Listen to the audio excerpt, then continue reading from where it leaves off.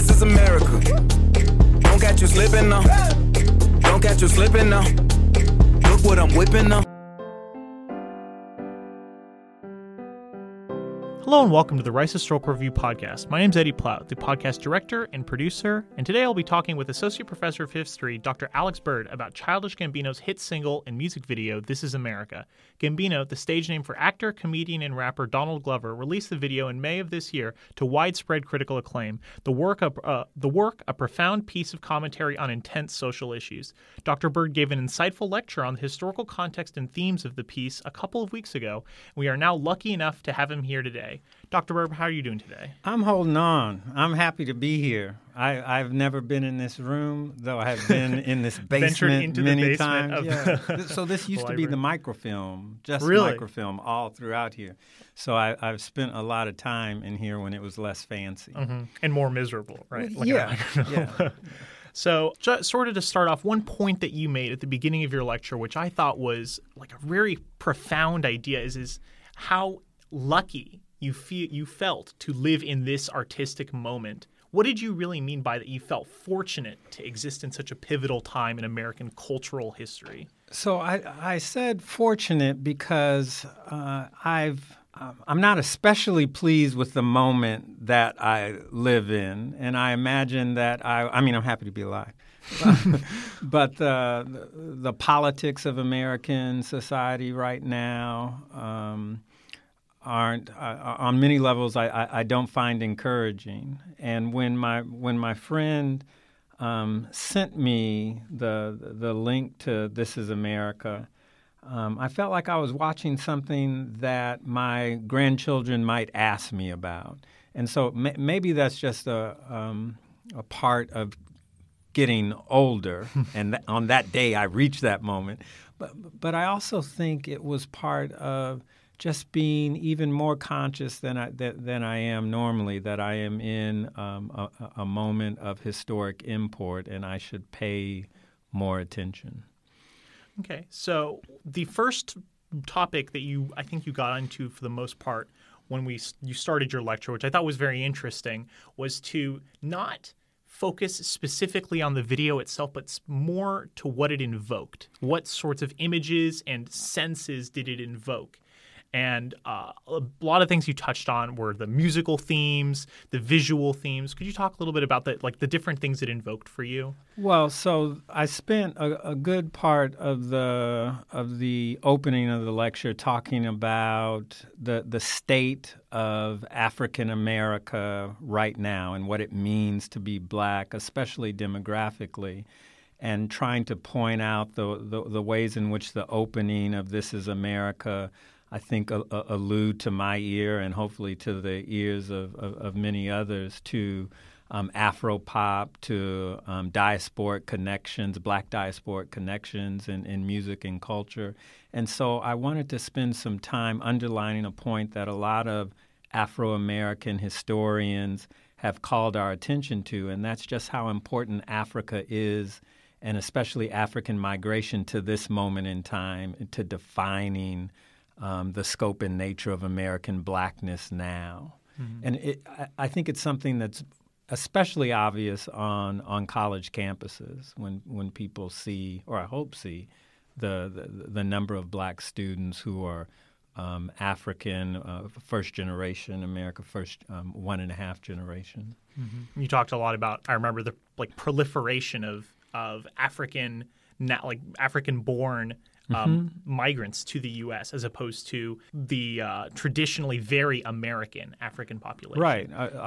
Our black population is extraordinarily native. It is one of the, in terms of the imported, in terms of the folks who colonized this continent, the black population is typically among the oldest. But that has changed in very important and dramatic ways, and demographers and sociologists have called our attention to the fact that for the present limits of the United States, African migration at this moment is as important as it has ever been in the history of what we now know as the United States. More to that point that I thought was very interesting that you brought up is the imagery, especially of school children and of the dances. Actually, the dance they're doing, the Gwara Gwara, South African, directly invoking not just like social American Black issues, but also that of apartheid being a very prominent, like a very clear reference to apartheid themes in the video. And I really liked the this tie-in that you brought up, because usually when an American might view this video, they see it strictly from an American lens, from the issues that affect like Black Americans. How do you think like Glover is corroborating the experiences of Blacks worldwide to an American context, or is it more, or do you think that's like too much of a read into it? Do you think he's not really trying to tie it all together so I don't know. One of the things about approaching the video like I did is that I didn't have to know anything or much at all about Glover. Because I figure if y'all wanted a contemporary culture expert, you would have gone and got one, but you got me. And so a kind of natural extension from the Afro-pop themes. And this is more personal and egocentric than it should be, is just from my situation as someone who grew up in the 80s and 90s, who was in college in the 80s and 90s. When I looked at those school uniforms, the protest of South African school children is what came to me. And I don't know that it would have come to my children watching that, and I don't know if it came to you. Yeah, it's actually that was something that I thought was very interesting. Was for my generation, the image of school children was actually intentionally tied to gun violence. Like the one point that I felt the very first time I watched This Is America is there's a like unbreakable tension the entire time that you see these school children after there's some dramatic, violent scene in the video. And there's a constant fear that the kids are next. And I think that's like for my own generation's sense, an association of when you see school children in some association with guns, it's related to school shootings. So I think that it's actually like there's almost a cool generational understanding. Is for you, the association is very clearly one with like school protests and apartheid in South Africa. Whereas for mine, it's like, oh my God, those kids are going to get shot. They're the ones who are next. And I think that's intentional. I got the impression the whole time that Gambino wants us to think the whole time the kids are going to get shot next. I hope it's intentional, because I don't want to just be reading into and by hope is intentional. I hope that I see what you see in it is probably more intentional for Glover than what I see. I don't know. I feel like by using the Gwara Gwara, especially by direct evocation of Afro-pop sound and visual that is like very African, like I'm sure that there is a tie into both. I think there is some sense of like that time is a circle, that like the issues look the same but manifest themselves in different ways. So more to that point, I think one of the most interesting ideas that you brought up in discussion, especially of gun violence, was around one of the lines in the song is the "Look how I'm living now, police be tripping now. Yeah, this is America, guns in my area. I got the strap, I got to carry them." And it was about the kind of duality of gun ownership in the U.S. First, obviously, you had a discussion of like the intensely prevalent social issue of like gun ownership and gun control by Americans at large, but then you also put it in the context of Black gun ownership. Could you talk a little bit about that? Yeah, so African American gun ownership is a complex issue historically, and I meant to call attention to the ways in which guns and the possession of guns and use of guns have been an important part of the Black freedom struggle in this country, and defining Black citizenship as well. Pointing especially during the talk to Ida B. Wells's work on lynching in the South. And she was a journalist and former school teacher and activist who did really important work in anti-lynching in the late 19th century and early 20th century, and actually bringing a scholar's eye to the topic of lynching. And one of the things that she argued in trying to uncover the facts of lynching, she made the argument that one of the things that she found when lynchings were averted, they were averted because black people had guns and weren't afraid to use them, and that the lynch mob was fundamentally, this is part of her argument, that the lynch mob was fundamentally cowardly. And so being armed was a critical part of self-defense in the South in moments of extraordinary violent white supremacy. And they've been an important part of the civil rights movement afterwards with gun clubs in the 1940s and 1950s and 1960s, with the display of guns in the Black Power movement in the 1970s and afterwards. And so African American history makes this issue of gun violence and guns and the possession of guns really complex and gives you and gives you pause, I think, at moments. Now, I don't pause too much. I want to rush to say that at least me personally, I see the important roles that guns have played in Black freedom struggle and in defining citizenship for African Americans. In 2018, I think the cost of willy-nilly rights to purchase and bear arms without restriction, the costs for me personally are higher than the gains or the benefits. Mm-hmm. But I think that to that point, I think Gambino raises the interesting issue that it's complicated. Inevitably, it is likely a net benefit to not. That the proliferations of guns is a net negative, that it's a bad thing. But I think that with this line, as is common in a lot of Black music and rap especially, is this idea of the necessity of gun ownership for personal safety in a world, in a society so actively designed against your best interests. Right, and calling attention, he is specifically to the ways that even under the best of circumstances historically that the police have functioned in Afro-America, that the police, Black communities were either terribly under-policed or terribly over-policed, but hardly ever properly policed, hardly ever were police peace officers in that sense. And so the idea that a lot of guns in minority neighborhoods are used to solve problems and address issues that the police are charged to solve and address in other neighborhoods and areas is an important one to struggle. But don't, right, is an important one to struggle with. I think to transition sort of this same idea of the complicated relationship between African Americans and their society at large, not just with the police. I think that Doreen St. Felix, in her New Yorker article, made a really good point that there's almost a very distinct duality to Glover's actions in the video. That, and I quote, "This is what it's like. Glover's video seems to say to be Black in America at any given time vulnerable to joy or to destruction. When his character is not dancing, he is killing."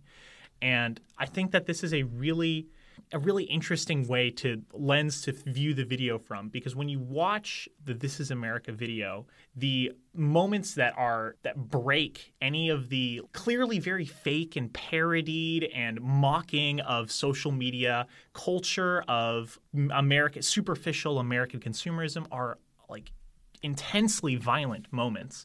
There's never really a happy medium. There's never really anything but the most parodied extreme versions of those two ends. And I think that's a really interesting point, is that I think this is really a lens through which a lot of Americans view Black life, is that it is really only these two extreme ends of one of the most parodied sort of culture or the most violent sort of destructive behavior. And I think that it kind of ties into a point that you brought up, and I'm curious what you might say about it, is the many ways into and out of this piece, because this is an intensely complicated piece that hopefully will stand some test of time, a piece that I can explain to my grandkids. People will still pay attention. But I'm curious, how do you think the average person should approach a piece like this? Well, how do you think that, in a non-historian, when you want to dive into a piece like this, is it is it important to try and keep yourself grounded in like your own understanding of the issues that Glover is bringing up, or do you think that the goal should be more open to Glover's interpretation? How do you think that someone should try and get into a piece like this? So, I don't think we should ever depend on our own. Or I'm a historian, and so I think depending on our own, the understanding that we bring to a piece and beginning and stopping there is a great loss. Of course, this is entertainment, right? And in a second, maybe I'll circle back to that, right? It's entertainment, and it's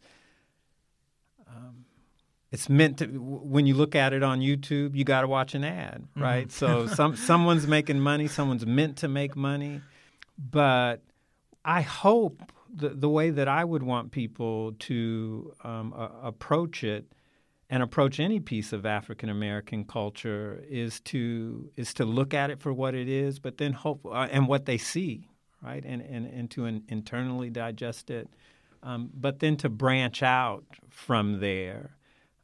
One of the things that I think is remarkable about the piece is the connection between the ways that African American historians have long talked about African American history, and that is African American history is American history, right? And in the way that I just said it, what people mean by it is that it's just part of our American story, right?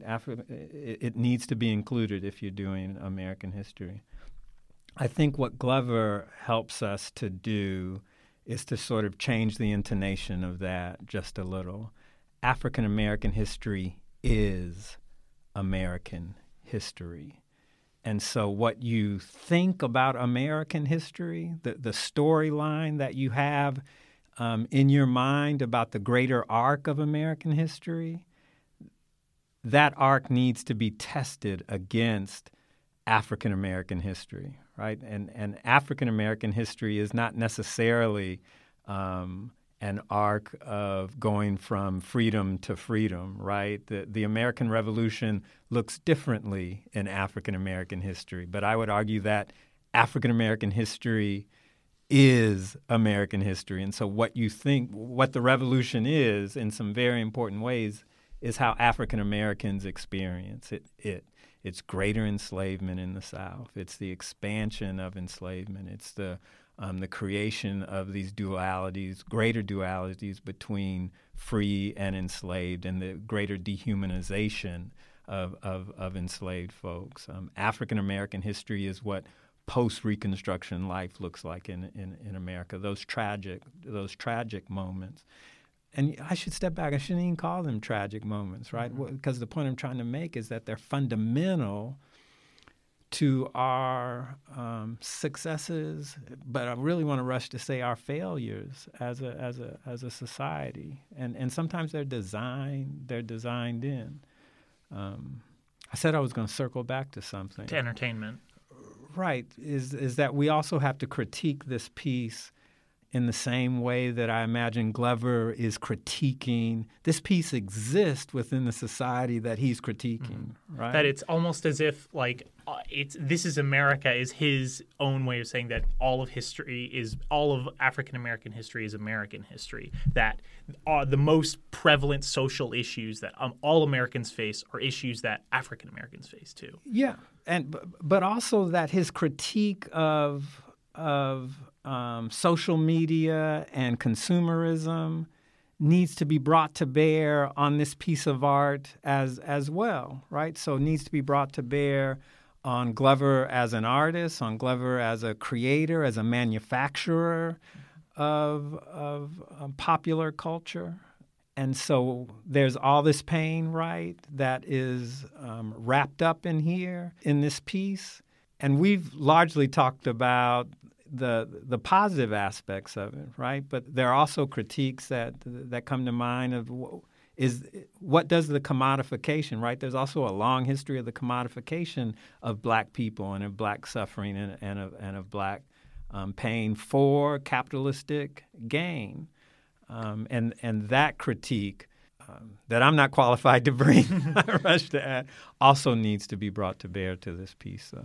One point that I think Doreen St. Felix made, which is very, very interesting, is that it's like the response to the video has been like to this point like very complicated. That there are a lot of, it's not just the positives. It's just it is a lot of different ideas and issues, which it's hard to parse through all of it at once.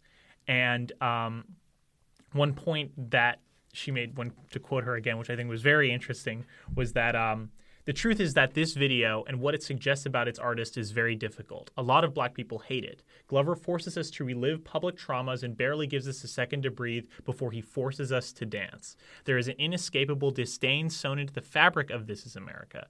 The very fact that the dance scenes are already being chopped into fun little GIFs online, divorcing them from the video's brutality, only serves to prove his point. That there is an intensely interwoven conversation of all of these ideas of what is America. It isn't just commentary on one issue. It isn't just the detail that gets brought up a lot is every time there's a shooting, the guns get carried away very carefully in a red handkerchief, probably like a commentary on like typically Republican politicians being overwhelmingly in favor of reduced gun regulation, and Gambino critiquing that. But it's not just. Can I just rush something else? Just this is an old person's critique, and I don't know what Glover has read or does read, but there is a prominent. There's a prominent theme in African American folklore around the slave trade and how slaves were brought to America, and these stories are prevalent. Especially along the Sea Islands of Georgia and South Carolina. And basically they're red cloth tales. And the stories about the slave trade that a lot of WPA interviewers collect in the 1930s is that African Americans in the 1930s are telling stories about how their ancestors were enslaved. And they were enslaved, they argue, by white men bringing red cloth to Africa and attracting people with the red cloth onto the slave ships. And again, that's another example of, if you read the breakdowns of the piece online, a lot of times there is actually very good what I would call rap academia on like Rap Genius. There's a lot of like highly annotated and discussed like what does the artist mean when they say this? What does this image mean? And it's intensely complicated. But consistently the reference is like, oh, it's clearly an attack at Republicans who protecting guns above the human life. And I'm sure there is an element of that, but I didn't know that the stories of Africans stolen by slave traders are red cloth stories. That's interesting. The Savannah Unit, I'm going to go ahead and get the citations. Savannah Unit of the Work Progress Administration. The book is called Drums and Shadows. Okay. As well as another more to this point of rap academia, there was the discussion that the two gold chains, Gambino's outfit in general, he's wearing the Confederate pants, which is probably the most frequently pointed out thing in any breakdown you've seen of the video. But the two gold chains, one is supposed – I forgot what they cite this to, like why they make how they come to this conclusion. But that was interesting and probably not out of the realm of possibility that one of the chains is supposed to mean bondage and the other represents consumerism, meaning he's quite literally wearing like chains as a slave would, but also is wearing a chain – as an example of his own, like a demonstration of his wealth in a representation of consumer culture and the importance of consumer culture and displaying your wealth for other people. But again, with something like that, there isn't anything that specifically conveys or specifically tells us that that's the answer. And the whole time we're going through this piece, and I think you made a very good point when you were talking about it, when we're going through this piece, there isn't any one guiding thread. There isn't any one important theme. And that's why I think that this piece, and I'm really glad you did a lecture about it, I think this piece will stand the test of time because it's something that is so intensely rich, but is also so essentially modern. It's such an unbelievably modern piece that I don't think we'll ever really run out of things to talk about it. That being said, I think we might want to wrap up sort of soon. Any closing thoughts, any things you want to say in praise or in disgust about the piece? I just want to say one of the things that I would be interested in seeing is something that interprets this piece along the lines of Glover's development as an entertainer. I read some stuff in that New Yorker article. I know Glover very loosely. I followed his work, especially on TV, like Atlanta and Community, and then in movies. But as far as the trajectory of his career, I'm sure it'd be really interesting to tie in the two. I think it's how he comes to this voice, I think, is what I'd really be interested in. So I'm old. Y'all asked me to speak anyway. But so I'd never seen him on Community. I don't think I've ever watched Community. I have watched both seasons of Atlanta. But my earliest introduction to him was on either Amazon or Netflix. I think it was Amazon on a stand-up show that he did where he's in I'm not going to remember the name of it.